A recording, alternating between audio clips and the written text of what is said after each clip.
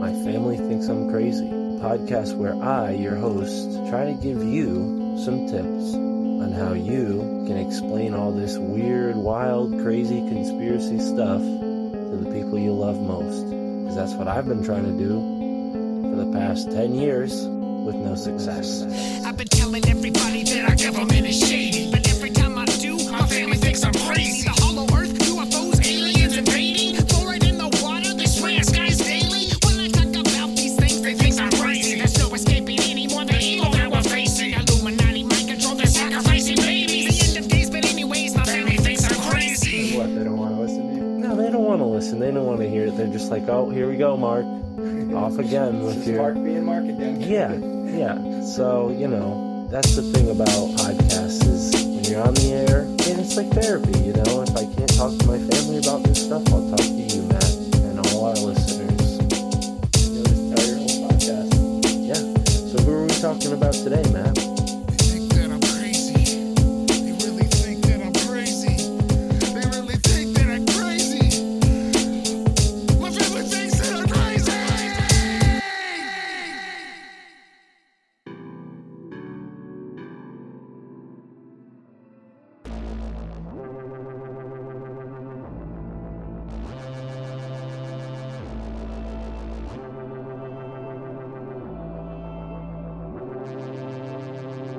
Earth's single largest mystery in terms of size is the Great Pyramids of Giza.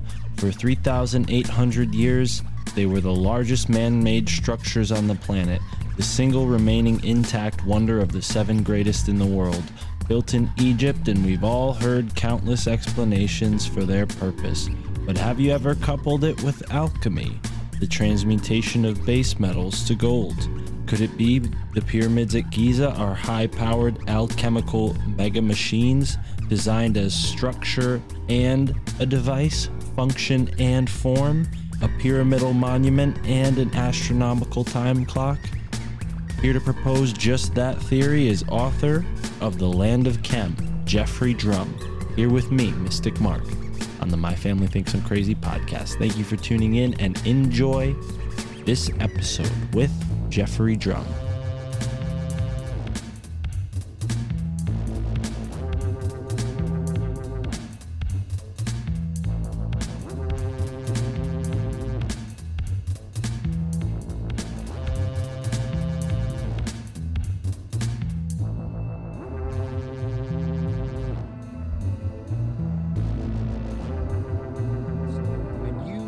Put the stones on that machine, you can get a piece of metal, and this is what we do in the experiment, and the limestone will produce an electric discharge. So there's no electricity coming out of this machine.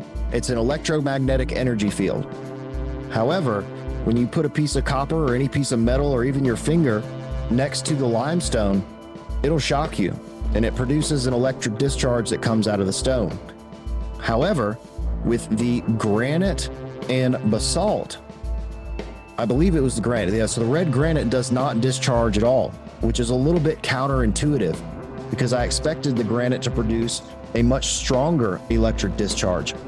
However, it's something called electromagnetic impedance, and there's nothing inside of limestone that prevents the flow of the electromagnetic energy from passing through the stone.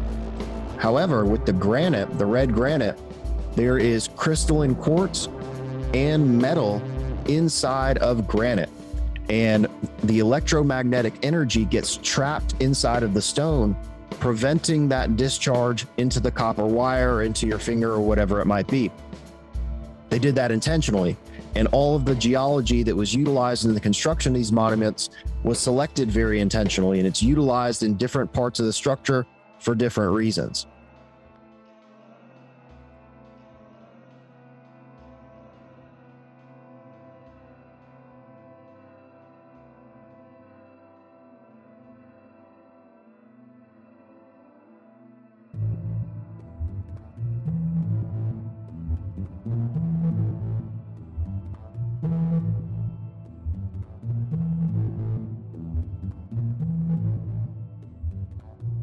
We are currently listening to Geodetic Transmissions by Revolution Void. The intro song is custom made by Destiny Lab. You can find them on YouTube and Spotify. And our outro song is also custom made by Luke Halizna. You can find him on the Free Music Archive or Patreon. Thank you for listening, folks. And I should say, in this episode, we do make mention of the video portion of the show. Jeffrey had a presentation for us with many different visuals, but I will say it isn't necessary. So if you can't watch the video, don't worry, you're not missing all that much. You can still enjoy the conversation nonetheless, but the visual aids are very helpful. Patreon.com or rockfin.com to see that video. Now, enjoy the episode. One last thing, big shout out to our newest Patreon supporters, Just Jess, Chandra, Shell, Dead World Radio, Zach M, Aaron C, Shannon Lynn Jones, and Lily D. I love you all, and I couldn't do the show without you.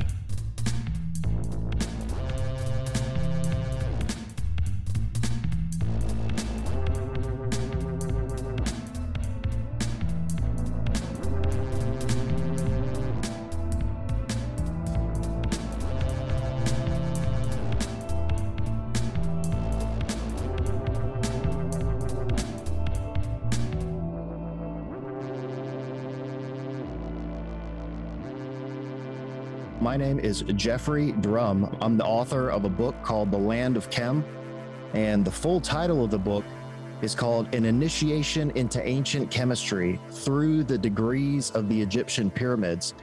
And it is about the connection between the Egyptian pyramids and their function as to the production of chemicals on an industrial scale.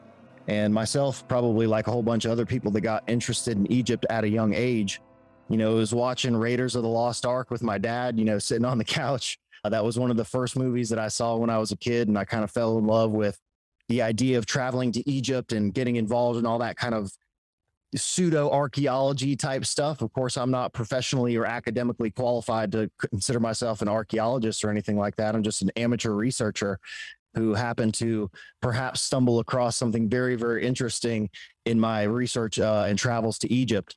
So it was around like 2012, man, that I got interested in the Egyptian pyramids and all things esoteric. And it was kind of that time period where, quote unquote, the end of the Mayan calendar, which we all know was not the end of anything, but just the beginning of another new cycle.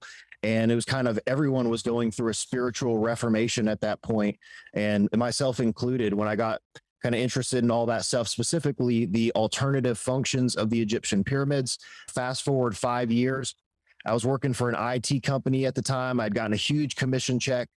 I had just broken up with a terrible ex-girlfriend. And I was like, fuck it. I'm going to go to Egypt and do something that I've always wanted to do. And I, had lined up the research expedition with Yusuf Awian, who, if anybody's familiar with Egyptology and kind of the alternative circle regarding the function of the Egyptian pyramids and research about the proposed function of these structures, anybody knows about Yusuf. And I knew that if I went to Egypt, I wanted to work with him. So I was very fortunate. I reached out, we got in touch, planned a first research expedition for 2017. And that was my first time going to Egypt.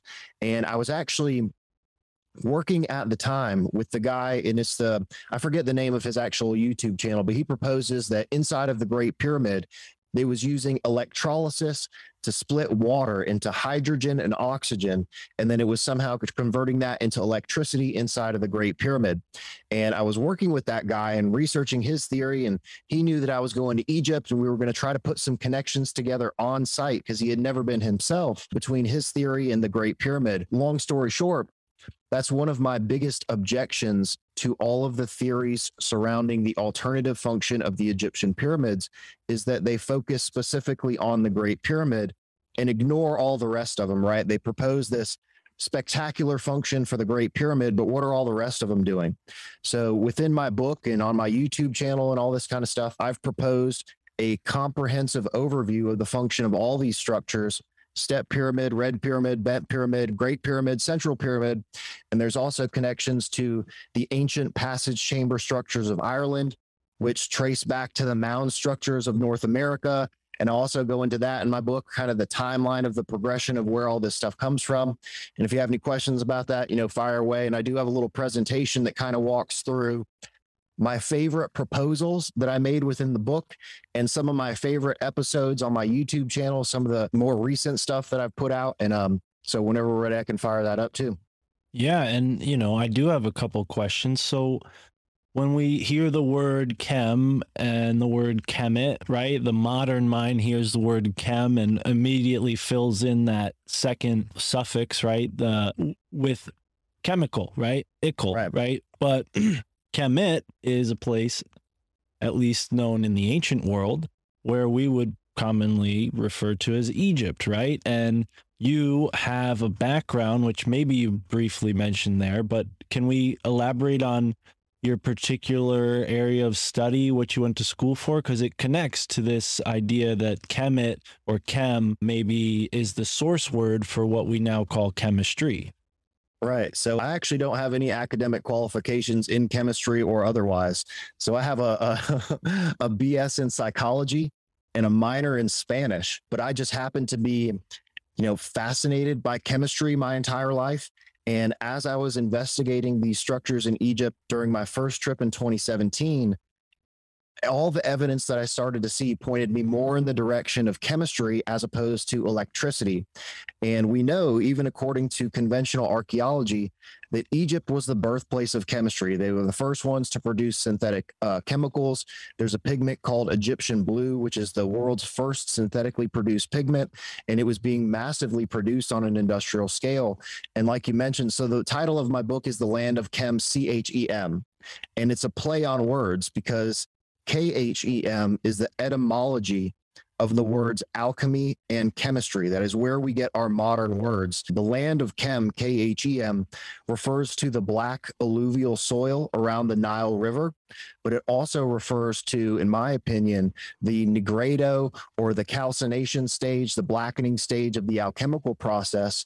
And it is from that blackened material that you extract the vital compounds and the product that you're looking for. So I think it's also a reference to chemistry, leads us into the connections of alchemy in the Middle Ages, and then on to our modern industrial revolution, which led us to the production of chemicals on an industrial scale, which I believe is also directly connected to research on the Egyptian pyramids. Wow. Particularly the production of ammonia. I think they were looking into the Red Pyramid and happened to discover the same thing that I did, is that the Egyptians were using that structure to produce ammonia. Right. And I have heard you say this before, that the, Egyptian pyramid complex was somewhat of an ancient chemical manufacturing plant to some degree, but within the context of alchemy, which I seem to have been clarified there, like, this is so much deeper, so much larger. We're talking about not just a material process of getting one thing to another. This is possibly something that affected people on a spiritual level, what was going on the Giza Plateau, correct? Well, so you also have to remember that alchemy is just a veil, right? So the spiritual interpretation of alchemy was simply intended to protect the practitioners thereof. Because in the Middle Ages, you would be burned at the stake very, very quickly for the practice of any sort of science or actually chemistry. But if you look at these alchemical texts, they're actually encoding legitimate chemical information, formula, all this sort of stuff is actually related to the legitimate practice of chemistry. So they were really just hiding the discipline within this allegorical narrative of spiritual transformation, but it is very legitimate chemistry that they're talking about. That's the thing with all esoteric symbols, is that there's an interpretation that is intended for the public comprehension, but then only the initiates are able to understand the deeper meaning of these texts, which when you read alchemical literature, it really is referring you back to actual practical chemical knowledge that was being utilized at the time. Wow. Yeah. And excuse me there, because which is a great segue to my first slide, by the way. Great. Which is the esoteric interpretation of the scarab and the Apis bull symbols from the dynastic Egyptian religion, which are directly related to the production of methane gas. So my proposition regarding the timeline of the Egyptian pyramids traces back to the civilization that once inhabited North America during the last ice age. And this is being prolifically researched by people like Graham Hancock and Randall Carlson. And they also propose that there was a civilization that inhabited North America. I propose in my book that it's the survivors of this ancient cataclysm that left North America, traveled to Europe, Africa, South America, and Asia. And this is where we get the mythology of the creator gods that arrived to all of these places with science and technology intact. It is because of that ancient, relatively advanced civilization that inhabited North America. They had chemistry. They had the ability to build structures. They had knowledge of physics and astronomy and all of these things. And they brought all of that with them to these new areas. As they reestablished their civilization, they implemented their knowledge, the cumulative knowledge of this ancient civilization in these structures to the benefit of the civilization as they reestablished themselves in these new areas. And this was a post-cataclysmic civilization. And people always ask, well, why did they build the pyramids so big? And, they've lasted forever and they're essentially indestructible. Well, this is one of the reasons, is they wanted to make sure that their work would last forever and it couldn't be destroyed again, as everything was during the destruction of the North American continent at the end of the last ice age. Now I see what we got here on the first slide. This is ferrous sulfate, iron sulfate. We see a cross on its side with a sort of alchemical circle with two dots and a pyramid, and it says the Land of Chem. It's a real sharp logo. So, shameless plug and shout out to my new logo. Shout out Adam Arrington for helping me design this new logo. So this is the brand new logo for the Land of Chem. It's the Central Pyramid of Giza with the alchemical symbol for hydrochloric acid, which is the chemical that I proposed was being produced inside of that structure. Currently wearing the shirt right now. I love these in the violet exclusive. Of course, the title for the book, Land of Chem. My website is thelandofchem.com, Instagram at the Land of Chem, and YouTube, the Land of Chem, CHEM.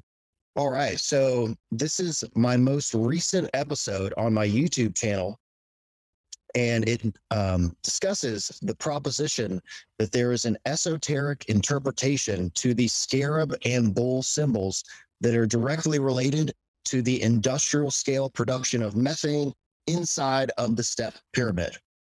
This is a symbol that has been incorporated within the dynastic Egyptian religion as a solar symbol, right? It represents the rising and setting of the sun every day, and the god Khepri, as represented by the scarab, pushes the sun across the sky every day. And to me, this interpretation made absolutely no sense. Even as a child, when I was studying Egypt, the fact that they have what is essentially a desert cockroach pushing the ball of feces around the desert floor, somehow representing the glorious golden sun, it never really resonated to me as being true. However, if you reinterpret this symbol from the perspective of ancient chemistry, the first step in the process of producing methane gas is harvesting cattle manure, because it provides the bacteria that basically digest the raw materials in your slurry to create that methane gas. And that is exactly what I proposed was occurring inside of the step pyramid of Saqqara. And that also directly relates to the deification of cattle throughout the ancient world. You see that all of the ancient religions across the planet basically deify cows. They are gods to those civilizations. And of course, there is an astrological interpretation to that symbolism, right? The constellation Taurus. But that's, again, a superficial interpretation that was intended for public consumption. It's an esoteric symbol. And with all of these symbols, there's always a deeper interpretation that's intended for the initiates of whatever that particular discipline might be, in this case, being ancient chemistry. Wow. So the cows giving off methane, the methane being a part of the dung in the beetle's process. What are you proposing that this temple is actually going on? Like a process of harnessing the methane to create energy, to create heat? What's your initial suspicion? And please don't let me jump ahead if that is going to be covered further on. Oh yeah, no, you're good. So basically, there's a northern temple in the front of this structure, and I believe in those temples, they're either intended for production of the raw material that was being introduced into the structure, or for harvesting of the product and collection of the product. And one of the first things that I saw when I was in Egypt, we visited a site called Abu Sir, and there's this huge red quartzite collection bowl and a conduit coming out from underneath the floor of the temple adjacent the pyramid. And you could literally see that there was a fluid pouring out of that conduit into the collection bowl. And you don't need that when you're right next to the Nile River for collection of water. You just go up to the river and collect the water. You don't need this elaborate mechanism for the collection of whatever the fluid was.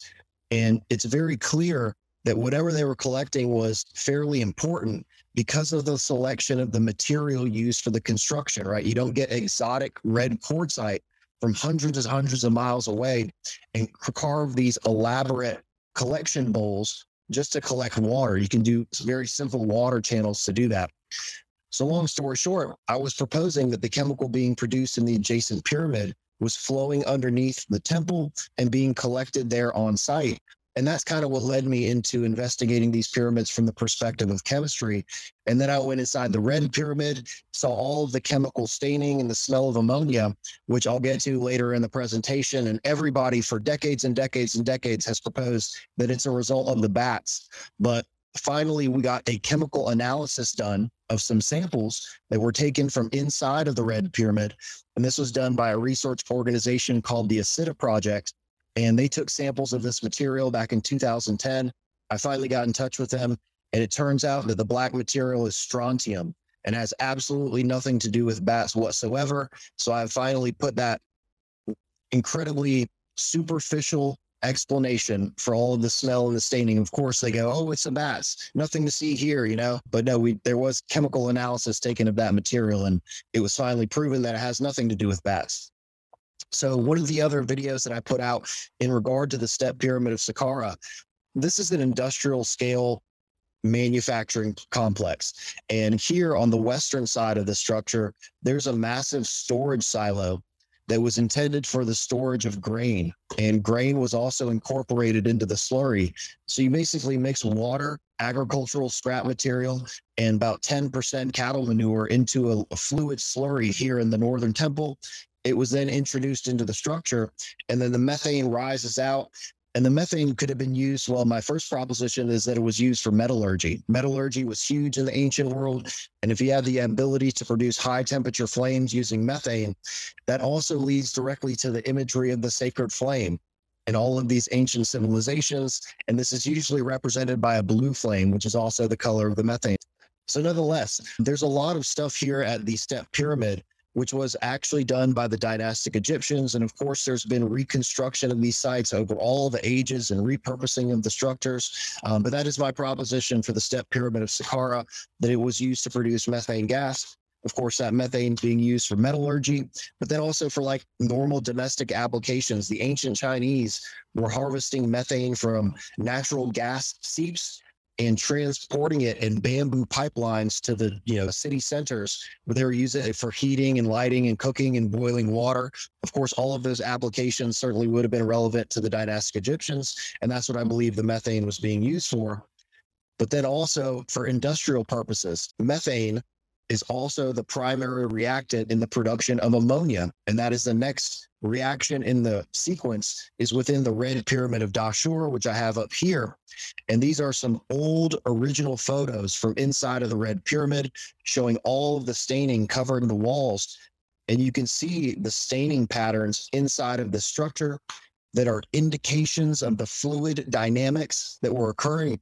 And all of this black staining, again, everybody has explanation has always been that it's because of the bats, and that there was a huge colony of bats that lived inside the structure, and that's also what produces the smell of ammonia. Well, I've been in structures in Egypt where there are bats. There is no smell of ammonia, and there is bat feces all over the floor, and you can clearly tell that bats are living in the structure. You can see here in these old pictures, there's no bat feces in the floor. There's no indication that bats or a large colony of bats were ever in this structure. And the ACITA Project took a chemical analysis of this material, and it's strontium. which is a very, very unusual material until you start to look into it and determine why that strontium is actually in there. And I have an explanation for why that's the case also. Yeah, please do tell us. And strontium, what is that generally used for in like modern day chemical applications? Is that like something that's generally used often, or is it a rarer element? Well, so this is the area in the structure where those samples were taken from. This is the upper vault of the secondary air reformer. And so strontium is very similar to calcium, and limestone is calcium carbonate. Well, in special types of limestone, strontium can substitute the calcium in the limestone matrix. So this is regular limestone where the strontium has actually just replaced the calcium. And these are extrusions of strontium that are coming out of the stone as a result of the dynamic pressure changes inside of the structure. Because up in this upper vault, there were fluctuations between high and low pressure systems. And that's what caused the extrusions of the strontium to come out of the stone. However, there's also some other very, very unusual elements found in these samples. There was high quality, and I have a full video about this on my YouTube channel. And as with all of these things that I'm discussing, there's specific episodes on my YouTube channel. And so strontium being the main component of the chemical analysis, but there's also all of these exotic semi-radioactive elements. You see thorium, uranium, et cetera, et cetera. There's also antimony, lead, cobalt, nickel, copper, zinc, chromium, all of these very unusual elements. And I have an explanation for that I haven't quite covered yet. But again, the main component is strontium that's coming out of the stone. It's a natural part of the stone. But again, it's coming out of the stone due to dynamic pressure changes inside of the structure. Has nothing to do with bats. Right. And that second degree of whatever, elements here is Cu. What does that initial stand for? Which element? So that's copper. Copper. Okay. So the higher there's strontium and a majority strontium, and then the larger percentage compared to the rest is copper, it seems. But wow, yeah, that is really strange. So yeah, I didn't quite understand what you're saying until you laid it out like that the elements are being expressed from the stone because of whatever process is happening in this chamber. That's really compelling. Correct. Wow. Which is as close to we can get as conclusive evidence. I don't like to say it's proof, but it's evidence for an industrial process occurring inside of the structure. Because again, everybody's simple explanation has been bats. Nothing to see here, move along. Everybody goes in and out of the structure in 5 minutes because it smells very, very strongly of ammonia inside of that structure. And the smell of ammonia, and I've been to Egypt 3 times, in 2017, 2020, and 2021, and I'm going back later this year.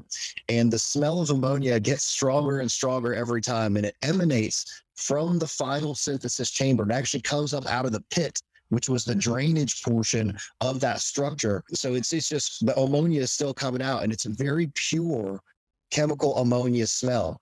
It doesn't smell like urine, right? Urine has a very distinct organic smell. There's other compounds in it that would cause it to rot and ferment, and it would smell terrible in there if it was actual bat urine. But it doesn't. It's very, very pure ammonia smell. And it's difficult to stay inside that structure for a long time just because the smell is so strong. But I've spent quite some time in there, documenting the structure, looking at everything, because there's some very anomalous details about that structure that haven't been explained other than what I'm doing. Wow. Yeah, very interesting, man. So I'm kind of going through the chapters in the book. So each degree, the book itself is a fictional story of a young man's initiation into an ancient secret society that was responsible for the construction and operation of the Egyptian pyramids. And I chose to write this as a fictional story because I don't have any academic qualifications, and it's much more exciting to read. But within the narrative of the Land of Chem, there's basically a monologue that gives an explanation for exactly how all of these structures operate. And the third degree is the bent pyramid. So they were producing methane within the step pyramid. The methane was being converted into ammonia in the red pyramid. And then the ammonia was being converted into the bent pyramid, which if you could throw a rock far enough from the red pyramid, you could hit the bent pyramid. It's right next to it.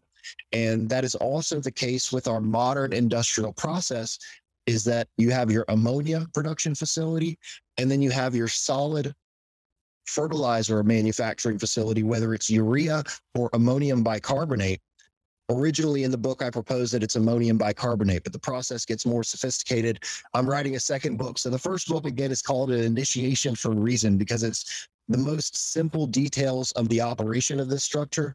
And in the second book, I cover much more stuff. We'll get into a little bit of that. I'll give you a preview of what's in the second book at the end of the presentation.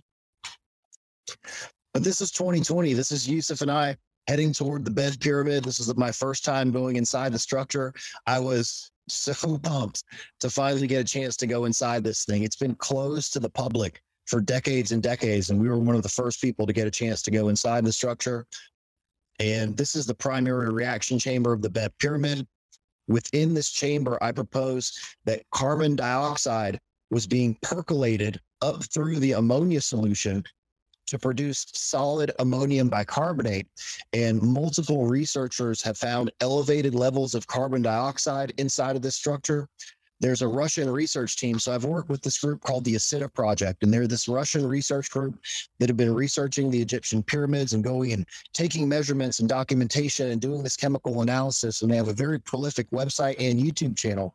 But I've also been in contact, but I found this other Russian research article that indicated that the ASITA Project had taken these samples, and I translated this Russian research article, and they proposed that the lower chamber system of the Beth Pyramid was a furnace for the production of carbon dioxide. Well, I also proposed that carbon dioxide was being utilized within this structure, but it was for the production of ammonium bicarbonate. So there's some reason there's an elevated level of carbon dioxide in this structure, and it's an empty structure. But the bed pyramid also has very, very good ventilation and airflow inside of the structure. For whatever reason, you can feel very strong drafts inside of that structure, as opposed to any of the other pyramids. In the red pyramid, they actually have air shafts, modern air shafts leading in there in an attempt to ventilate that final synthesis chamber. They're trying to get the smell of ammonia out of there. Wow. And this is just kind of a depiction of the chemical reaction that I proposed was occurring inside of the Beth Pyramid's primary reaction chamber.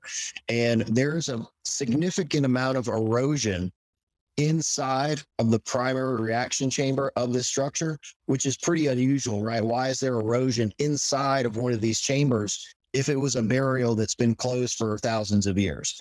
So next up is, of course, the Great Pyramid of Giza. This is an awesome picture that was taken from Yusuf's balcony. So we went over there to eat dinner one night, and we were just hanging out, and they do a sound and light show every night at Giza. So you get to watch the Great Pyramid change colors. It's a truly amazing experience to go to Egypt. Feel very, very fortunate to have done that. But long story short, I also proposed that the Great Pyramid of Giza was designed to produce a dilute solution of sulfuric acid, hydrochloric acid being produced in the central pyramid.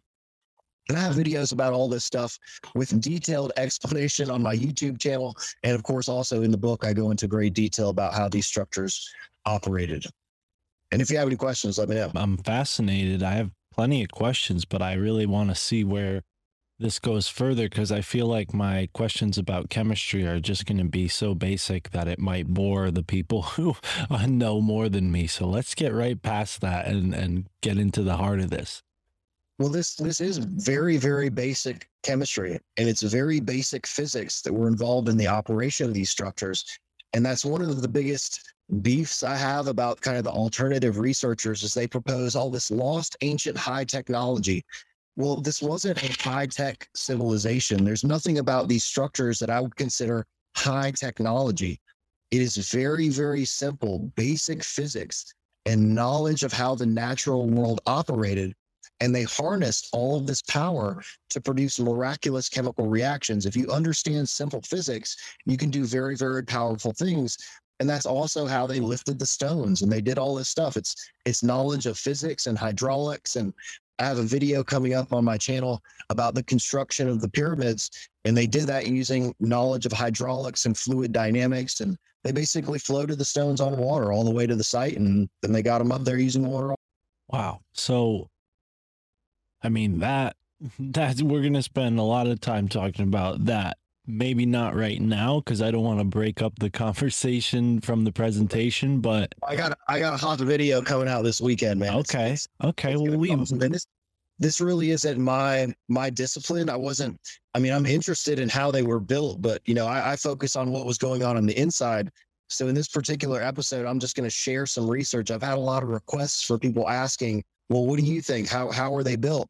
So I found two very similar theories that both involve knowledge of hydraulics and fluid dynamics to float the stones into place using water.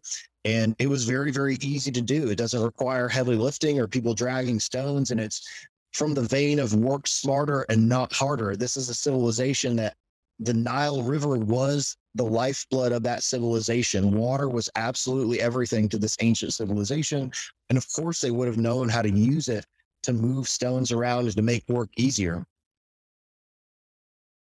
People often significantly underestimate the knowledge of ancient stonemasons and the ingenuity of things like pulleys and levers. And these are things that are very, very basic physics that if you have enough knowledge about how these things work, you can move some pretty heavy stuff and lift some very, very big things.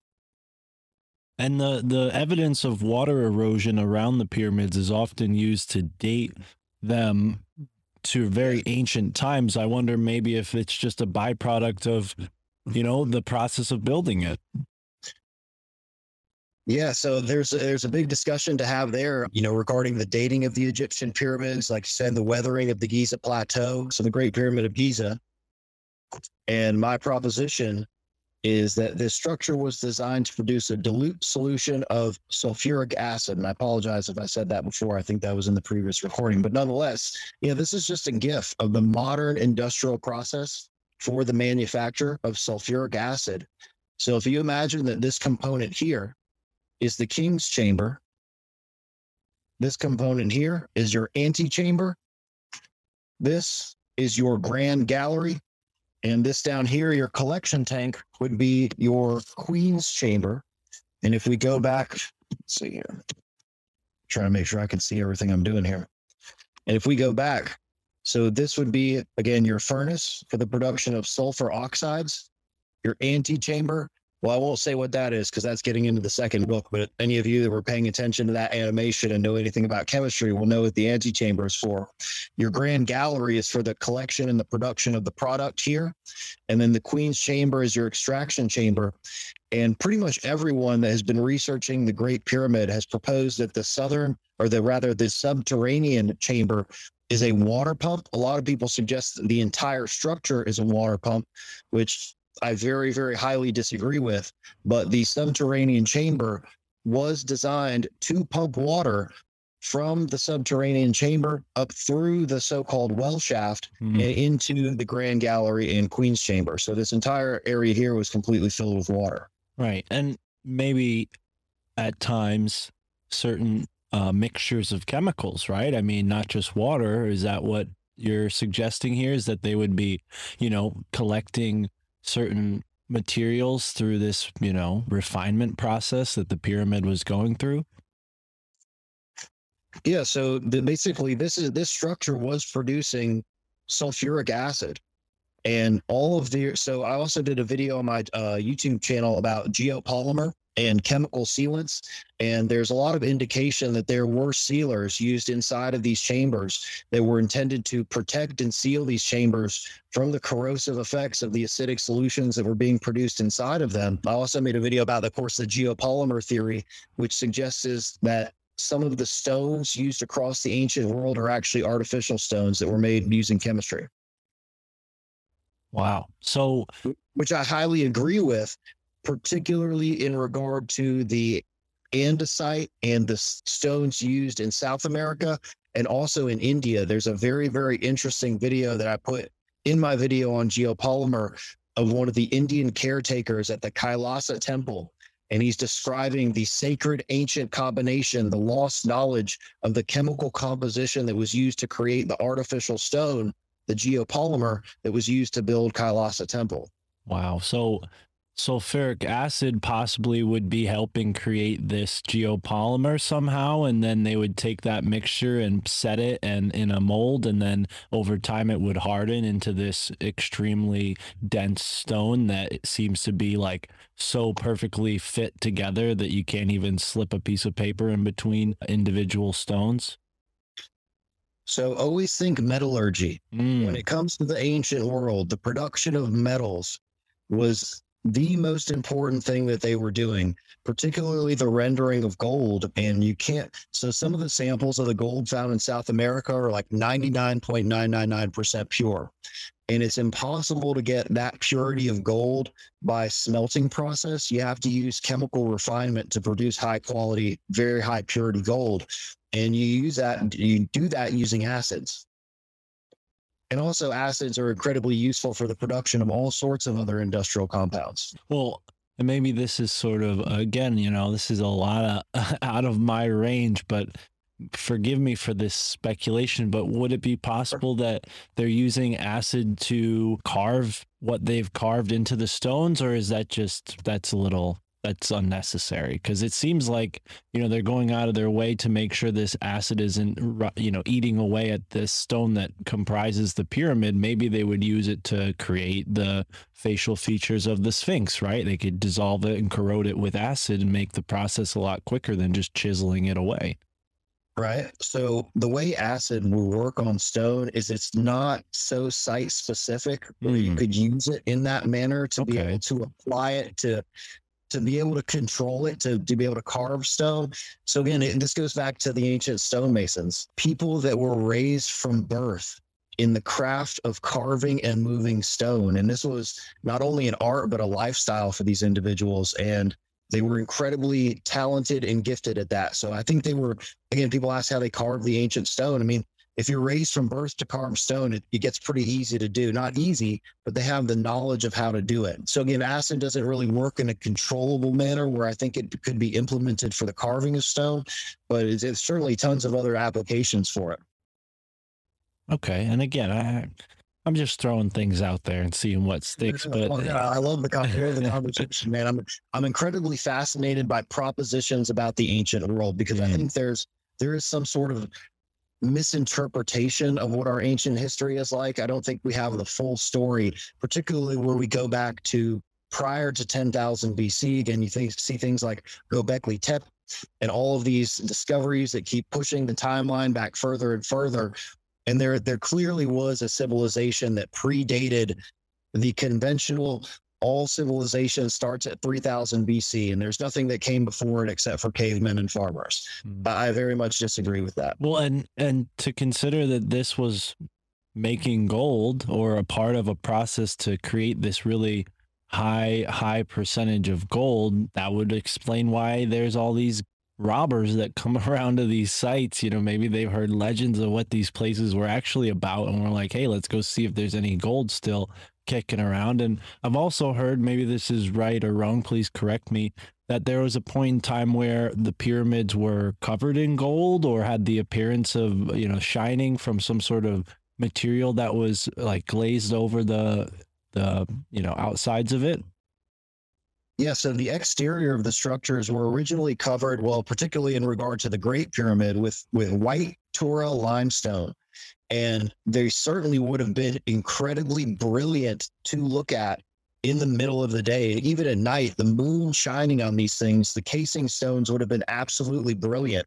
I mean, it would be like looking at the Washington Monument or something like that at night where it was just shining in the moonlight. So they would have been incredibly amazing to look at. And there is some speculation about the capstone of the Great Pyramid, the pyramidion at the top, possibly having been made from electrum, which is an amalgam of gold and silver. But I disagree with that. I don't think there was ever a capstone on the Great Pyramid. And there's a reason for that that's coming up that I explained in the second book in the series. But there's a reason the Great Pyramid doesn't have a pinnacle and the Central Pyramid does. Wow. Okay. And it's clear that you have all of this planned out in a successive fashion. And I don't want to get ahead of it because I respect the fact that it's a fictional work. And I think there's a lot of merit to doing it that way. You know, we've had past guests on the show who are also fiction writers who say this is the best way to give a person morsels of truth through fiction. And my question to you is, as a fiction researcher, or, you know, as a fictional writer and a researcher who's not associated with any, you know, traditional academic group or study, does that give you possibly more leeway in getting around these sites? Or, you know, obviously it lends to your more open-minded take to conundrum, but is it possible that you're kind of flying under the radar where maybe folks like Robert Schoch or Graham Hancock, you know, get a little bit more attention on them when they touch down? Yeah. So the first thing, there's a great quote by Rudyard Kipling that says, if history were told in the form of stories, then it would never be forgotten. And that's what we see with all of the mythology across the ancient world. It was told as a story so that people would remember it and that would be compelling and interesting instead of just some boring history lesson. And I'm not an academically qualified researcher. My original intention was to write a research paper. And in the development of my theory, after I had everything done, the universe works in mysterious ways. And somehow my father ended up going to see a presentation on the 7 principles of Hermetic philosophy. My dad was a retired Army colonel, and I never thought he would go to see something like this. Turns out the guy giving the presentation was a retired PhD in chemical engineering, master's level professor, and he had actually had multiple patents in chemical engineering, both internationally and domestically.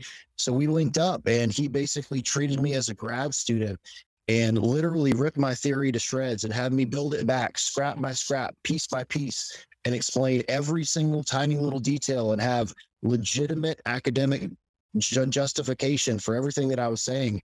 And at the end of the day, his name is in the foreword to my book, because had I not worked with him, I never would have the confidence in my theory to do this. And well, that explains. I'm sorry to cut you off. Go ahead. On Instagram, I'm followed by tons of chemical engineers, physicists, and people like this that are legitimately interested in my theory, because it is the most academically accurate implementation of physics and chemistry within these structures. There's legitimate science that goes into the operation of these structures, and all of that's written out in the book, but it's just told in a more entertaining format where, you know, it's this exciting initiation into this ancient mystery in mystery school, but it also contains all the lessons of exactly how these things operated. Yeah, man. But also to go back to your comment about getting around the Giza Plateau and all these sites, dude, I've been in places that people do not get to go into. And I'm incredibly fortunate to be working with Yusuf, just because he is a legacy tour guide in Egypt. His father was one of the premier tour guides during the 80s and 90s. He worked with representatives from the American government and was like the tour guide in Egypt. And now his son Yusuf is doing tours on his own. So Yusuf can get us into everything. And, you know, there's these other researchers that go around, you know, with the Indiana Jones, they put the hat on and the whip and they're going around and they're blah, blah, blah, this, that, and the other in the sites and trying to do research. Well, dude, that does not fly in Egypt. And unless you're following the narrative, and to even get permission to do research in Egypt is basically impossible. Only people from Egypt and licensed, you know, the Egyptologists working for the government of Egypt are the only people that are doing research on the Egyptian pyramids. It's very difficult to get academically sanctioned research done. That being said, look at the Asita Project, which just happened to be able to go inside one of these things, scrape off some samples and do chemical analysis. And they've done more for better understanding these structures than Egyptology has ever done in terms of actually understanding what was going on inside these structures. Right. Because they're not beholden to academia, and neither am I. You know, and I think, of course, you can also use some fictional license too to talk about things that I can't necessarily prove. I'll never be able to conclusively, quote unquote, prove my theory. That being said, in my most recent episode, there's a software called COMSOL, and it's multi-physics modeling software. And in this software, you can demonstrate fluid dynamics and compression and heat changes and all of these sort of things within 3D CAD models. So there's certainly a way where you could upload a 3D CAD model of one of these reaction chambers into a software of this nature, build it out of limestone in the modeling structure, do the fluid dynamic modeling, and see if temperature and pressure changes happen. And you can insert different chemicals in. And this is in my most recent episode as well, where I kind of explained that that's the ultimate goal for my theory, because you can do that separate of academia. And that would be the closest that anyone could ever come to quote unquote proving any of this stuff. Because even if you did, the narrative is never going to change. The books are already written, right? And so regardless of any proof that ever comes out about an alternative function for these structures, it's not going to change the history, nor do I really want to. It's just something that I'm very passionate about. And, I'm certainly not trying to take anything away from the narrative of dynastic Egypt either, right? The pharaohs and all of this, it's a very, very rich history, and it makes Egypt what it is today. I just think that there's a civilization that, not even a different civilization, but just the pre-dynastic Egyptian civilization. And there's tons of evidence that this does exist. If you look at the pottery, the most ancient pottery in Egypt is the most sophisticated. And that is an indication that these items are heirlooms from a pre-existing culture. Right. And if you look at artifacts like the stele of Menes, the Narmer palette, it talks about the reunification of Upper and Lower Egypt, suggesting that there was an original civilization where that was together. They had separated into Upper and Lower Egypt, and they were reunified at one point. And even the conventional dynastic Egyptian religion talks about the civilization going back much further to the time of the Zep Tepi, the time of the ancient gods. So there's certainly evidence that there was a pre-dynastic Egyptian civilization that I propose built these things.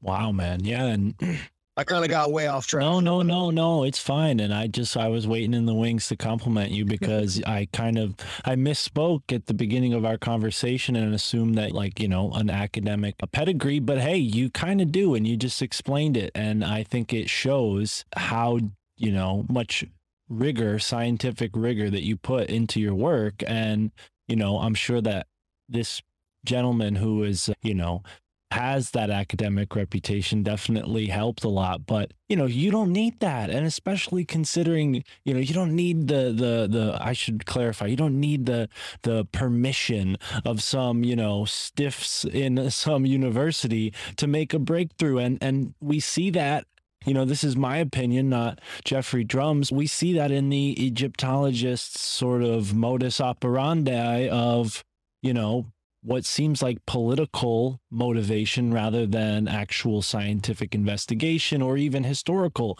investigation. They have a very political motive to keep the story of Egypt as they tell it the way it is. And that, to me, explains why they're so tight-lipped and closed about who gets to see what over there. Oh, yeah. So I can tell you something pretty interesting about traveling to Egypt. When you go to Egypt, you have to have a licensed Egyptologist guide with you at all of the sites. So basically, I hire Yusuf, and he hires all the licensed guides and the security and the transportation and all that stuff, because Yusuf gets us into all the private access stuff. He knows everybody. He's a coordinator, takes us out to dinner, coordinates the meals and the transportation and all that stuff. Plus, he's a super amazing guy to work with, and it's just an absolute pleasure to go over there and be able to work with him and do this kind of stuff. But the licensed Egyptologist guides are not allowed to go inside the structures, because there are so many anomalous, inexplicable details inside of those things that if people start asking questions when they go inside there, there's absolutely no way for them to explain it. Right. And as we're doing this, the guides are asking questions, and they're talking in Arabic, and he's like, he thinks it's bullshit too. And everybody thinks that the conventional narrative about these structures is somewhat off. And, the more that those guides, the more time they spend with Yusuf, the more they start coming around. And we toured with this old guy, Professor Muhammad, a couple years ago. And he's a guy who's in his 60s or 70s, who was trained as a classical professor in Egyptology, a guy who lives his life according to the dynastic Egyptians. But in all of our conversations, he's like, dude, there has to be something more to these structures. And I remember when we were in the Lahoun Oasis, I was drawing pictures and diagrams of the Grand Pyramid. and basically showing how it was working, drawing it in the sand. And they were like, look at who you become, you're like, you are the guy, and it was a very, very cool experience. And he was like, I can picture it working in my mind, seeing your drawings in the sand. And of course, whenever you get done, you sort of wipe everything away and you go. And it's traveling to Egypt is the most amazing experience that I've ever had. I'm so grateful that I've had the opportunity to do it. So I'm just a normal guy who happened to stumble across something that I consider to be pretty amazing. And when you're looking at these things through the perspective of what you've been conditioned to view them as, you're certainly never going to be able to see them as anything otherwise. That also goes into, okay, so let's consider the development of Egyptology in the early 1900s. This is around the beginning of the modern industrial revolution. So big giant machines that are producing chemicals weren't even a thing at that time. So the people that were researching this wouldn't even have the ability to conceive of them being anything other than tubes, because chemical manufacturing facilities didn't even exist. So you can't think of these things being something that you don't even have the ability to conceive of. Right. So this was being developed in a time where, again, late 1800s, early 1900s, where they didn't even have the knowledge at the time. And everybody from our modern day that has attempted to reverse engineer these structures have all come up with the exact same conclusions, is that form implies function. And these structures have been meticulously engineered with functional architecture that was intended to produce, again, changes of temperature and pressure using physics. Like if you reduce the volume of a gas, you can increase its temperature and pressure. And that's exactly what they were doing inside of the Red Pyramid to facilitate chemical reactions using water insoluble gases and water as your compression mechanism. It's essentially a plunger inside of the Red Pyramid. Wow. So, yeah, man, let's keep it moving. I want to learn more. What's the next slide? Yeah, so the Central Pyramid, again, the t-shirt that I'm wearing with the alchemical symbol for hydrochloric acid representing the chemical reactions that were occurring inside of the Central Pyramid, of course, producing hydrochloric acid, another very, very useful acidic chemical. And then one of my favorite things about the book is the wrap-up of the last chapter, which is in Ireland. So I knew that there was a connection between ancient Ireland and ancient Egypt. And I was super interested in researching Newgrange and the passage chamber structures of Ireland.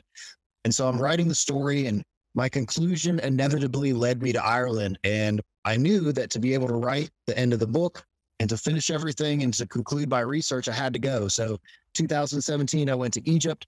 2018, I went to Ireland so I could write the final chapter of the book. And over it took me 4 years to research everything and write this book. And so long story short, my theory is that the passage chamber structures of Ireland were used to produce a chemical called ferrous sulfate, which is a very, very useful chemical, otherwise known as green vitriol within the alchemical circles. And it can be used to render not only sulfuric acid, but also metallic iron, which of course would have been very, very useful to this ancient civilization. And if you look here on this slide, this is the curbstone that is out in front of Newgrange. And there's a series of symbols depicted on this stone, and no one has ever interpreted these symbols. Well, this is a rudimentary chemical reaction that is a literal instruction manual for the chemical reaction that was occurring inside of the structure. These symbols down here represent flowing water moving into the structure. This represents air moving into the passage chamber system. This triple spiral symbol represents moist airflow circulating inside the chamber, which produces an oxidation reaction to the marcasite that was inside of here, inevitably transforming it into ferrous sulfate. Wow, which is the diamond-shaped squares on the left side of this? Yeah, so wow. on the left side here, there are 3 basins inside of this structure. And these 3 diamond shapes represent those 3 basins filled with your initial reactant. And here on the right, this is the crystalline transformed product that is being rendered from the process. Okay, wow, all right. And this diagram on this stone probably has some sort, misappropriated spiritual whatever. But when you have the knowledge of, chemistry, and you can see these symbols lining up in this series, I mean, really, it couldn't be an accident, right? I mean, look at that. And I mean, when it comes to this place itself, can you explain like what this structure looks like to the outside observers? Because this is an audio podcast, so we do have people listening. And the pyramids, everyone knows what the pyramids look like, but this is a lot different. We have somewhat of it kind of reminds me of what we have here in New England. Maybe it's just the way the picture is. Yeah, like a stone mound. Well, that's exactly what it is, and that's part of my theory and the proposition of the timeline of these things. Is that the mound builder civilization that inhabited North America, again, that civilization was completely wiped out at the end of the last ice age. These people moved across the sea, started inhabiting all of Europe, Africa, South America, etc., and they begin building structures. So pyramids are just mounds taken to their pinnacle. It is the apogee of the mound builder civilization. After thousands of years, these mounds eventually became pyramids. Okay, I see what you're suggesting. So North America was the origin, and they spread out from North America. Correct. Wow, okay. So for your audio listeners, this is a diagram of Newgrange, Right. which is in Ireland. And all of these structures are these big, giant stone and earth mounds with these long passages that lead into the structure. And there's a central vault that opens up when you get into the middle of the mound, and it has 3 chambers flanking that central vault. So it's very unusual to go inside Newgrange, and the tour guides at the site have absolutely no explanation whatsoever for those symbols, nor do they attempt to provide one. And of course, there's some people that suggest it's astrological related, and the most conventional explanation is just art or quote unquote magic symbols.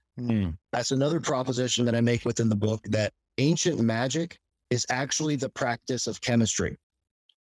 So if you are not initiated into the science of chemistry, you have no idea what chemistry is. If you're watching somebody pour one liquid into another liquid and all of a sudden solid compounds start coming out, a precipitation reaction, or you pour one clear liquid into another clear liquid and it turns black or blue or red, right?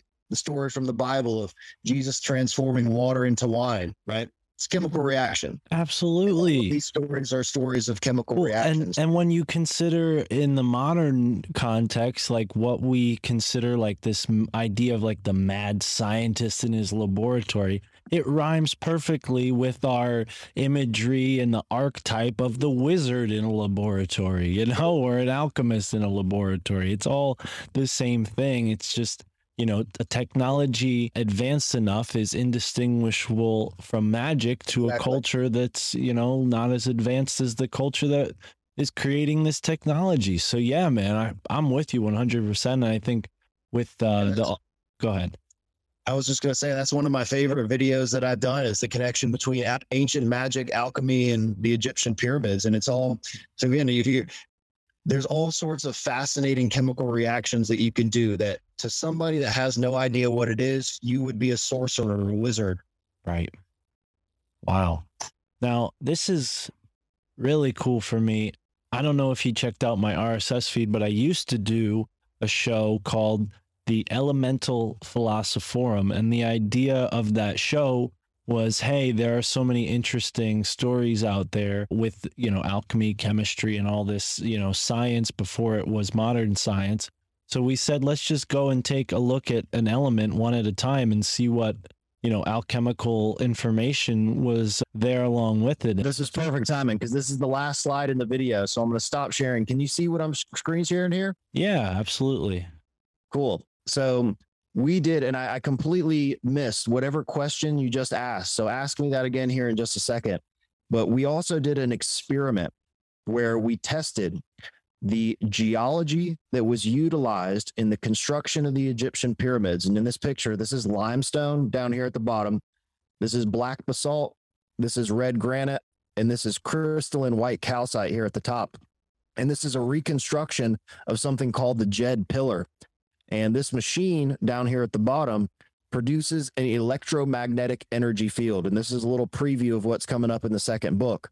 And there are some very interesting effects when you place these stones that were used in the construction of these monuments in proximity to the electromagnetic energy field being generated by this machine. And I believe it's episode 33 on my YouTube channel about the results of this experiment. Wow. Wow. And if you could, is that And like a shameless plug, new merch drop, www.thelandofchem.com. right on? I've Yeah. got some fire new t-shirts on there. I'm so excited about these new designs and tons of new colors with the OG logo, which is the red pyramid with the ammonia molecule inside the structure. And then, of course, books are available on the website, limited first edition print copies. And I can go ahead and stop this presentation now, and we can just chat for a minute. But the Land of Chem, YouTube, Instagram, etc., the Land of CHEM. Again, that play on words with the original name of Egypt. Wow. Yeah, man. Strange, weird stuff for sure. I'm wondering, can we touch on some of those things you covered in episode 100%. 33? Let's get into it. I mean, what are some, and you mentioned something else earlier that struck a chord too, is the magical connection to chemistry. That was kind of what I was beating around the bush of a question to earlier while you disconnected. But yeah, I'd love to learn more about that or just hear your thoughts on that subject. Yeah, so when you put the machines or the stones on that machine, rather, you can get a piece of metal, and this is what we do in the experiment. And the limestone will produce an electric discharge. So there's no electricity coming out of this machine. It's an electromagnetic energy field. However, when you put a piece of copper or any piece of metal or even your finger next to the limestone, it'll shock you, and it produces an electric discharge that comes out of the stone. However, with the granite and basalt, I believe it was the granite. Yeah, so the red granite does not discharge at all, which is a little bit counterintuitive because I expected the granite to produce a much stronger electric discharge. However, it's something called electromagnetic impedance. And there's nothing inside of limestone that prevents the flow of the electromagnetic energy from passing through the stone.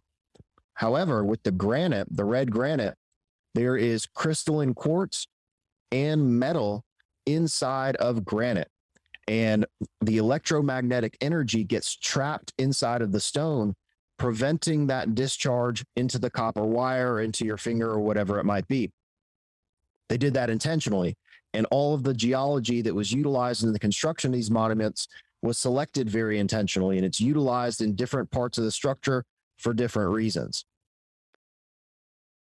Now, you mentioned earlier about a capstone on the pyramid that connects to your second book, and in that diagram or that image you just showed us of that stone device there was a white, stone at the top. Is this functioning in a similar way that the whatever was at the top of the pyramid would function? So that was just kind of how we configured it during the experiment. The white calcite is another very, very unusual material that you find prominently through Egypt. And it's a very crystalline material. And that white calcite doesn't produce a discharge either because all of the energy is getting trapped in the crystalline material. I'm wondering, the arrangement of the stones in the pyramid, they're configured in a way to oscillate this electromagnetic energy through the various layers, right? So you have one that's conducting, one that's kind of buffering, but I'm going to assume that the charge Smart dude. makes it through to the, the next, through the series of levels, right? What's happening with this, Yeah, so you're on the right track. I'm not going to spoil the secrets quite yet because again, that's that stuff that's within the second book. Okay. But it's not specifically related to electricity. There's something else that's going on that they were very, very talented engineers. Let me say that. And there's some amazing engineering that went into these structures. And it also goes back into, like I was saying, like the ley lines in Connecticut and the ley lines that connect all of the ancient structures across the planet. So the Egyptian pyramids are sitting on a huge ley line, and that's pretty conventionally accepted. And the ley lines are kind of that fringe type research, but I think it's very, very legitimate. The Earth absolutely has an electromagnetic grid field. And that's not pseudoscience in any way. That's very, very legitimate. That's actually why, for example, the aurora borealis is produced in the northern hemisphere because of the interaction of electromagnetic energy moving into the planet from the sun. Right. That's interesting. We were just talking to that research, not to cut you off, no, sorry, because I'll totally forget. So when you put the stones on top of that machine, that's the electromagnetic energy field, which mimics the electromagnetic energy field which could have been produced by the Earth at that time. So that's essentially what we're trying to replicate, is why these structures were placed where they are on the planet, and what happens when you amplify all of these natural forces. Right.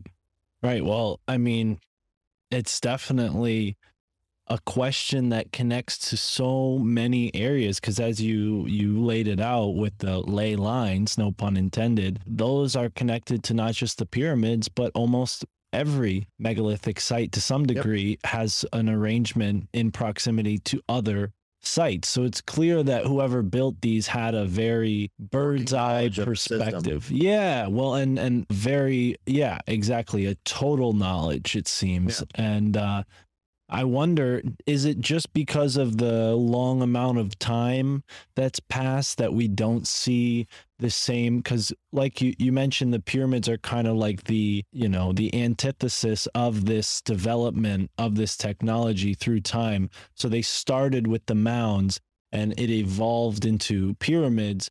Are there any remnants that are here in North America that would, show this same correlation to a chemical process going on? And, are they harder to find because of the sheer amount of time that's passed since?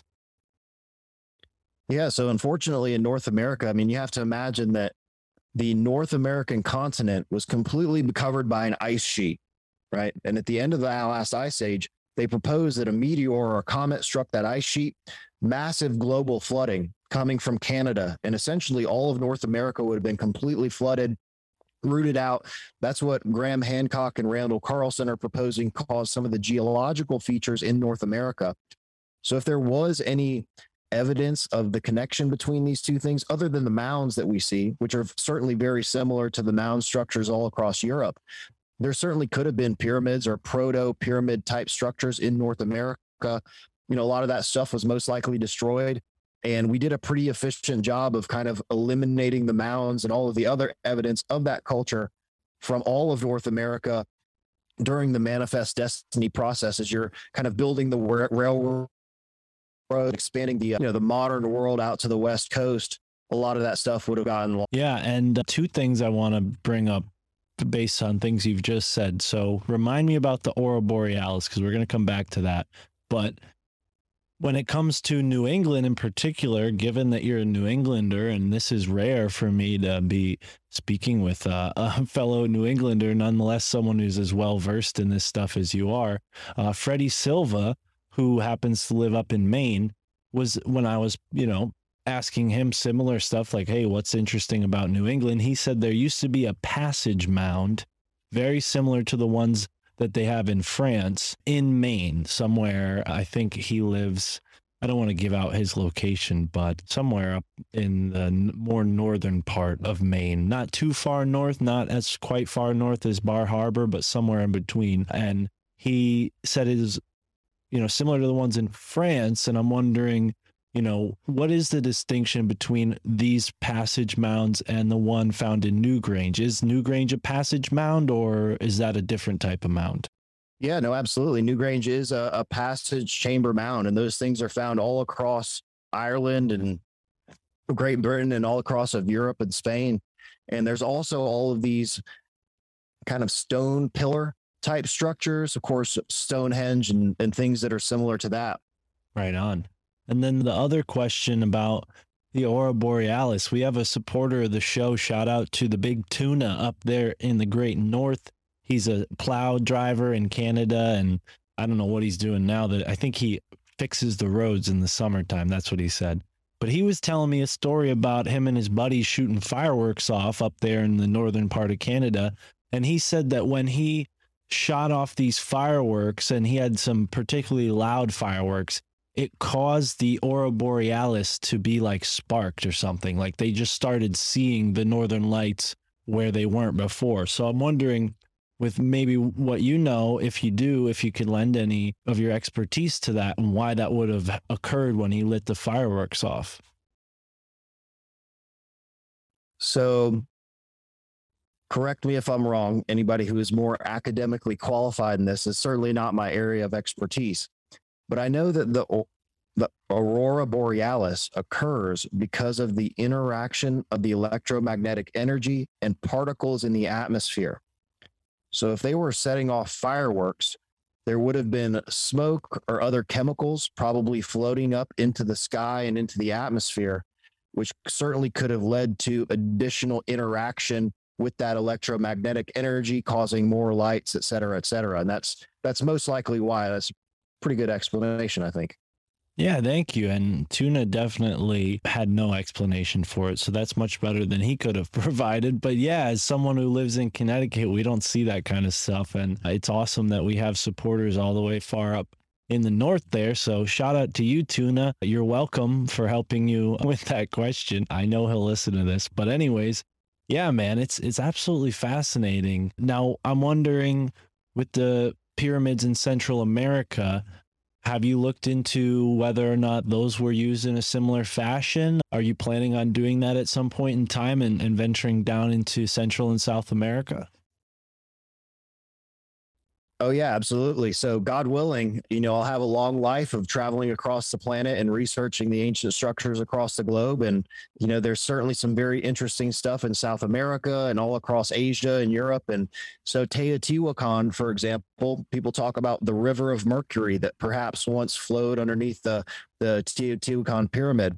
And I've never been to see those structures. I have a good friend named Wally who's been investigating all of the structures across South America and looking into these temples. And I think they're very, very interesting. There's certainly a connection, and they keep on finding more and more of these things all across South America. There was an absolutely immense civilization in South America, and it is completely covered up by jungle. But the more they do all of these LiDAR scans and investigation, they find more and more pyramids and more ancient cities. And it's really pretty remarkable. Well, the immense size of this civilization. People don't realize how big South America, or the civilization that inhabited it was. Yeah, man. And you just got my mind jogged real quick when you said how it's all under the Amazon rainforest. You reminded me of I think it's a Portuguese word, but preta terra, which is like this really rich black soil that they can't explain how it has such high levels of carbon, or I don't know exactly what. But they think that maybe the Amazon rainforest is like a greenhouse experiment that's gone out of control. Like at some point, the keepers of the greenhouse left, and just, then they came back 100 years later and boom, there's a rainforest. Yeah. Well, I mean, this was an incredibly sophisticated agrarian society. So the production of crops and agriculture would have been the predominant focus of this society. And that even relates to my theory about the function of the Egyptian pyramids. It's an industrial agricultural society. I don't want to paint the image of like flying spaceships and all of this lost technology kind of stuff. It was an ancient civilization that was utilizing rudimentary techniques to do very, very incredible stuff. But again, the Egyptian pyramids producing fertilizers, that would certainly go directly in conjunction with a huge agrarian ancient society. And I really think if you really wanted the secrets of the planet, descend the Sahara. Wow. Yeah. Yeah. I've heard find what's buried underneath the sands of the Sahara, because I think that's where the story would get very, very interesting, because there's been some tremendous climatic and geological changes in the Saharan region throughout the past, 100,000 years. So it'd be very interesting to see kind of what's buried underneath the sands of the Sahara. Same thing with the rainforest, what exactly underneath all that stuff. Undoubtedly. Yeah. I've seen images of circular stone structures in far away parts of the Sahara, seemingly far from where would consider the Egyptian civilization kind of being centrally located, but we can imagine that, they were much larger than just what exists along the Nile River, especially considering that it's possible that the desert was not, a natural occurrence. It was some sort of maybe cataclysmic event that turned the place into a desert, or maybe even a man-made experiment gone awry. Who knows? I mean, there's a lot of suggestions that whatever people were doing with the pyramids in those times, it could have provoked an ancient cataclysm, and that's why these structures don't quite function the same way that they do. Do you believe that, or you think it's more of like the Earth is just going through a different series of its life cycle and oscillates its, hertz throughout this very huge lifespan that is the Earth's? That's a very good question. And so my research led me to investigating a very unusual time period in the history of the Sahara. And there's approximately a 3,000 to 5,000 year window from about 8,000 BC to around 3,000 BC, where the upper eastern Sahara had significant rainfall. And it was actually a very lush agricultural area all throughout the upper eastern Sahara. So this is several thousand years after the cataclysm that ended the last ice age, circa 10,000 BC. You have the civilization migrating from North America, inhabiting Egypt, and they're moving towards the Nile River Delta during this time period between 8,000 BC and around 5,000 or 6,000 BC. They're building the Egyptian pyramids. There's prolific agriculture, the domestication of cattle, etc. And then right around the time of the beginning of the dynastic Egyptian pyramid, you see the re-desiccation of the Sahara, which is the Sahara turning back into a desert. There were also a ton of cataclysms around that time, earthquakes, volcanoes, floods, etc.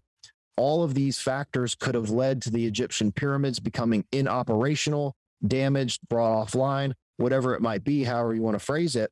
And then that also coincides with the beginning of the dynastic Egyptian civilization, because everybody was moving from this large agricultural area that had been spread out back to the area around the Nile River.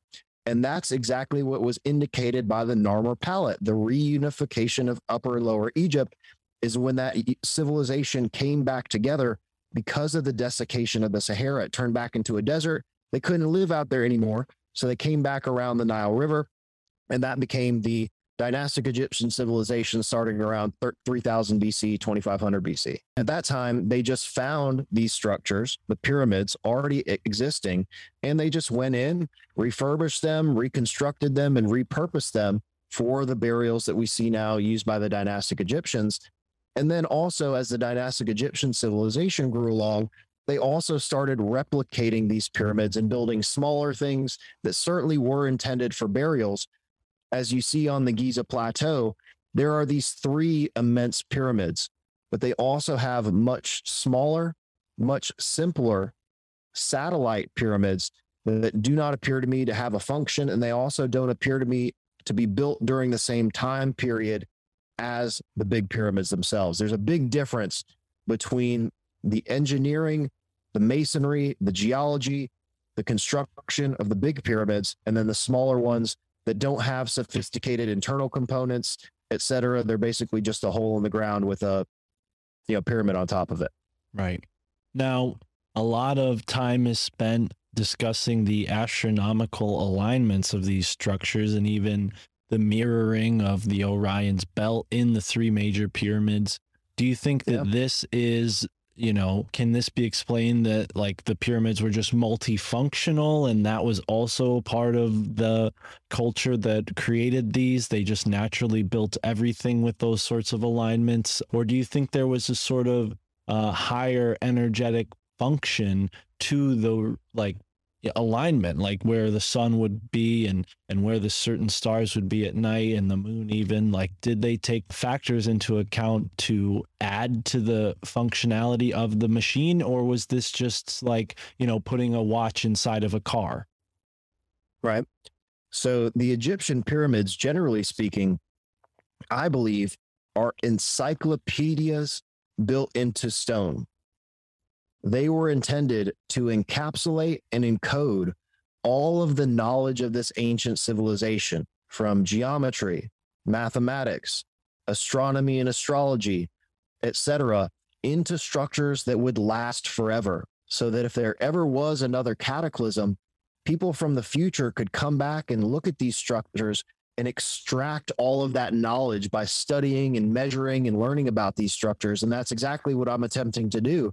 So they put indications of physics and chemistry inside of these structures. They were functional, but on the outside, the measurements and the proportions, of course, all indicate knowledge of sacred geometry, of sophisticated mathematical ratios, etc. And then, of course, there's a connection to astronomy and astrology, where they're mapping the constellations on the Giza Plateau. So there's some very interesting interactions with all of those things.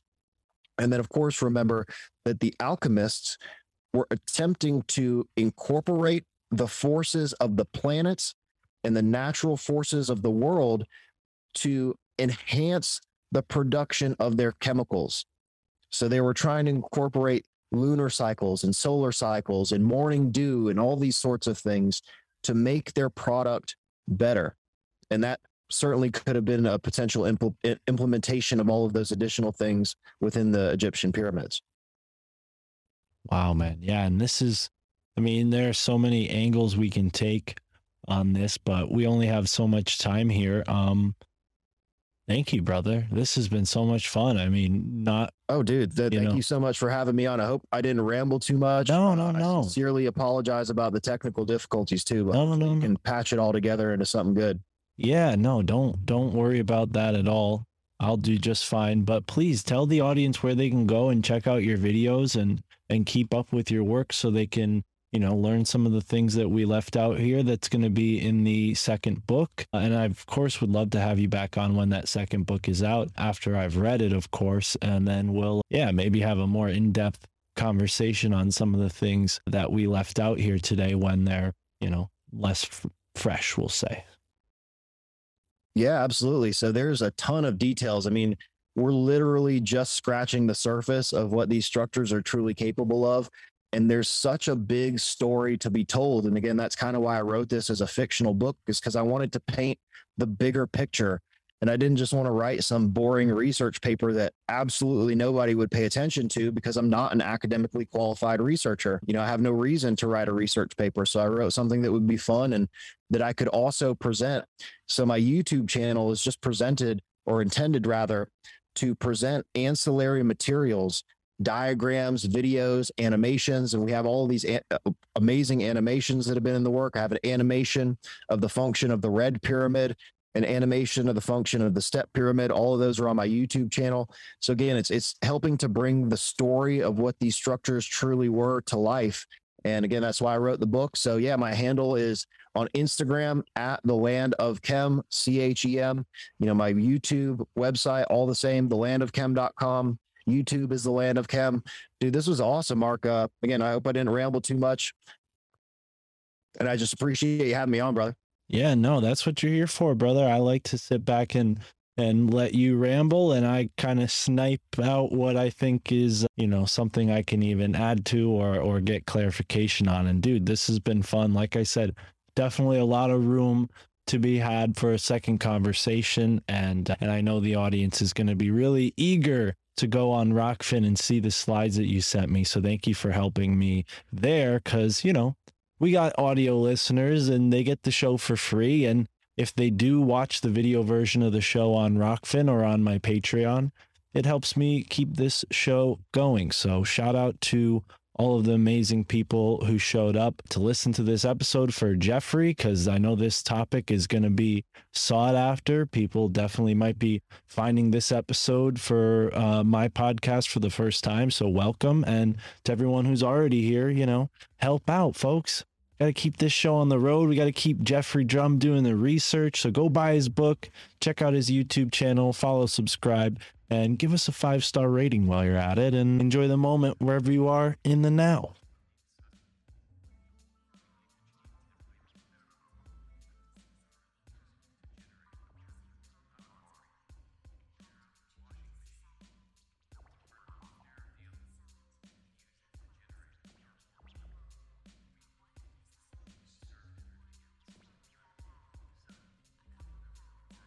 Thoughts on alchemy. Among the alchemists busy with transmutation of gold from base metals such as copper and lead, gold was highly valued for its unique physical and chemical properties. It symbolized enlightenment and the great attempt of turning base metal into gold, the king of metals.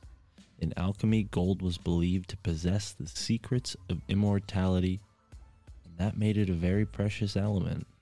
Hence why Jeffrey might be onto something with this pyramidal energy, not to mention that the symbol of the pyramid has to do with fire. And you put that flame inside of the pyramid, it almost looks like an oven, right? The word pyre has always meant the word fire, P-Y-R-E, has always been associated with the word fire. We even have the words, you know, or the letters PH giving you the f sound, like F. So you could see the etymology possibly there, speculating, of course. We also have Feuer, right, which is another word that's very interesting. Feuer, right, Germany, F-U-E-R. These words all mean fire. In Dutch, it's vuur. Danish, it's vier. So I think Jeffrey is onto something, and I have to admit I have not read his book yet. He gave a hell of a presentation, but I don't think he included any of this. So Jeffrey, if you hear this, check it out. So we have pier, right, which means fire, and then we have amid, right? Amid means the middle. A middle. So a fire in the middle. We have a fire in the middle of the pyramid. This is an alchemical fire that can transmute lead to gold, possibly. Baking a honey wheat cake in a fire. Figure out what that means, folks.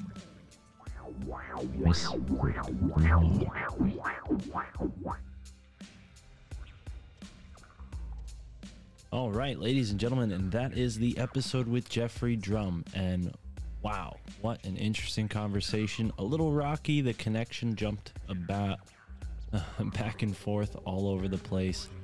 At first, we had trouble with audio. Then we had trouble with his internet connection. We switched over to the phone, and the remainder of the interview went pretty smoothly. I apologize if I missed any rocky spots. I can only work with what the guest gives me, and unfortunately, brilliant people, they're spending their resources on traveling to amazing places like Egypt and whatnot, and you gotta cut them some slack, give them a break. I'm sure Jeffrey has a lot going on, so one day he'll get a better microphone or whatever it is that was a problem. This conversation happened so long ago from now when I'm recording this outro that it's hard to remember exactly what it was. But I will say Jeff is a cool guy. It was a pleasure talking to him, a pleasure meeting him. He's a fellow CT son of CT, son of Connecticut. Hopefully we'll do an in-person tour with him one day, maybe tour some of the ancient sites here in New England as he suggested. I would love to do that. I would love to get down to Lancaster County, get down to the Susquehanna River with Mike Wan this summer. It's only a matter of time, it's only a matter of money, and the more support we get from folks like you, the faster we'll be able to get down there. So if you can spare some change, help me fill my gas tank, help me ensure that we'll be able to eat on our journey south into Pennsylvania. May or may not happen, but I do know for sure that I will be at the Dojo of Comedy in Morris Plains, New Jersey on the weekend of the 15th and possibly the 16th. I don't think I'll be at the Saturday night show, but I will be at the Friday night show. I will be in Morris Plains, New Jersey. So if you'd like to come see Sam Tripoli perform comedy, hit me up on Instagram. Let me know you'll be there. Yeah, got a lot going on this summer. We have the Synchro Mystic exploration of the ever-expanding now. the first edition. That's right, the first edition. It is a guidebook now. You can download a PDF copy, or if you wait, you can get a physical copy. And the best way to secure that is to send us a donation, and I will send you the PDF downloadable file as soon as it's finished. Look forward to that. And get in now while it's hot. If you donate more than $5, I will make sure that you get access to the PDF. After that, there will be a price. Probably be about $15. We'll see. But either way, I'm excited about it. It'll be my first published work. Tara is helping me write it. Her and I are basically encapsulating the essence of our synchro-mystic exploration of the ever-expanding now in guidebook form, so you can take it and use it in your life. Whatever you do, whether you want to go on a driving tour, whether you go on a walking tour, bicycle tour, boat tour, if you're in a city, rural area, in a forest, in a suburb, it really doesn't matter where you are. You can engage with the now in a interesting, intriguing, and reality warping sort of way. And this guidebook aims to help you do that. And that's about it. You know, you can go check that out when it's ready. It'll surely be plastered all over Instagram, Telegram, and all the other places. So stay in touch with us there. Support us on Patreon and Rockfin to access all the bonus content. We got a new episode of Illuminati Confirmed coming out very shortly, and a bunch of great episodes coming out real soon. Isaac Weisup, Nick Hinton, Nathan Lee, Miller Foster. Who else do we got? We got Danny Katz, Yogi Zorananda joining us again for a third time. Aaron C. from We Talk About Dead People. I'm just giving away all the guests that are coming out, and so many more after that. So thank you folks for being here. Really appreciate you supporting this show.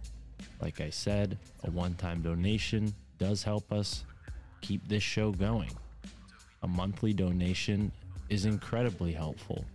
But at the end of the day, I appreciate your time and I appreciate your talent. If you're a talented person, send us some art, send us some music. We'll use it in the show. And of course, appreciate your time. Come on now, listening to the show, taking time out of your day. Check out this amazing series, set, anthology even, of episodes. None exactly the same, all unique in themselves, and all featuring yours truly, Mystic Mark. And with that, I'm signing off.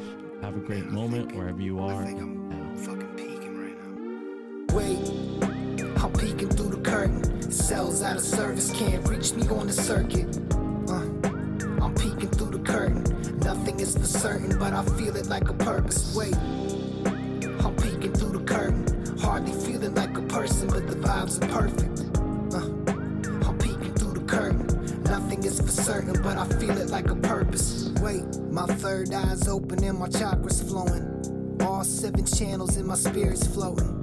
Knowledge feeling deeper than the ocean. It's the eightfold path in the sacred lotus. I'm peeking, flipping through Akashic records. My ego's decomposing like a leopard. I'm Edgar Casey on some levitation, so it's zero hesitation as I jump into the spaceship. I'm weary from faking like a earthling, while skyfish dip and dive above the earth circling. I'm spiraling, sacred geometry, studying my old selves like it's anthropology. Honestly, feeling like life's a comedy, as big a game as a paper-run economy. I've been playing safe, but safest for the weak of heart. Wait, I'm peeking, tearing everything apart. Wait, I'm peeking through the curtain. Cells out of service, can't reach me on the circuit. I'm peeking through the curtain. Nothing is for certain, but I feel it like a purpose. Wait, I'm peeking through the curtain. Hardly feeling like a person, but the vibes are perfect. I'm peeking through the curtain. Nothing is for certain, but I feel it like a purpose. Wait, I'm beta testing old theta frequencies. I lay to rest the ego and the frequent themes that keep me seeing life inside a box. Small minds kick rocks, Pandora, let's talk. I might need a suture for this rift in space. I might stay and see how Lucifer's fruit tastes. I'm hungry for knowledge and hungry for infinite. And every time I'm peeking, I can see it for an instant. I'm peeking through the curtain at the crowd. Sheep's in their seats and the wolves on the prowl. Zeitgeist, spirit form, walking through the aisles. Consumerism living in their vacant smiles. Now I'm peeking through the curtain at the sky. I ain't even gotta try, gaining wisdom on the fly. I'm touching base with things I can't explain. Gods without names on a different plane. Wait, I'm peeking through the curtain. Cells out of service can't reach me on the circuit. I'm peeking through the curtain. Nothing is for certain, but I feel it like a purpose. Wait, I'm peeking through the curtain. Hardly feeling like a person, but the vibes are perfect. I'm peeking through the curtain. Nothing is for certain, but I feel it like a purpose. Wait, I'm peeking through the curtain. Cells out of service can't reach me on the circuit. I'm peeking through the curtain. Nothing is for certain, but I feel it like a purpose. Wait, I'm peeking through the curtain. Hardly feeling like a person, but the vibes are perfect. I'm peeking through the curtain. Nothing is for certain, but I feel it like a purpose. Wait.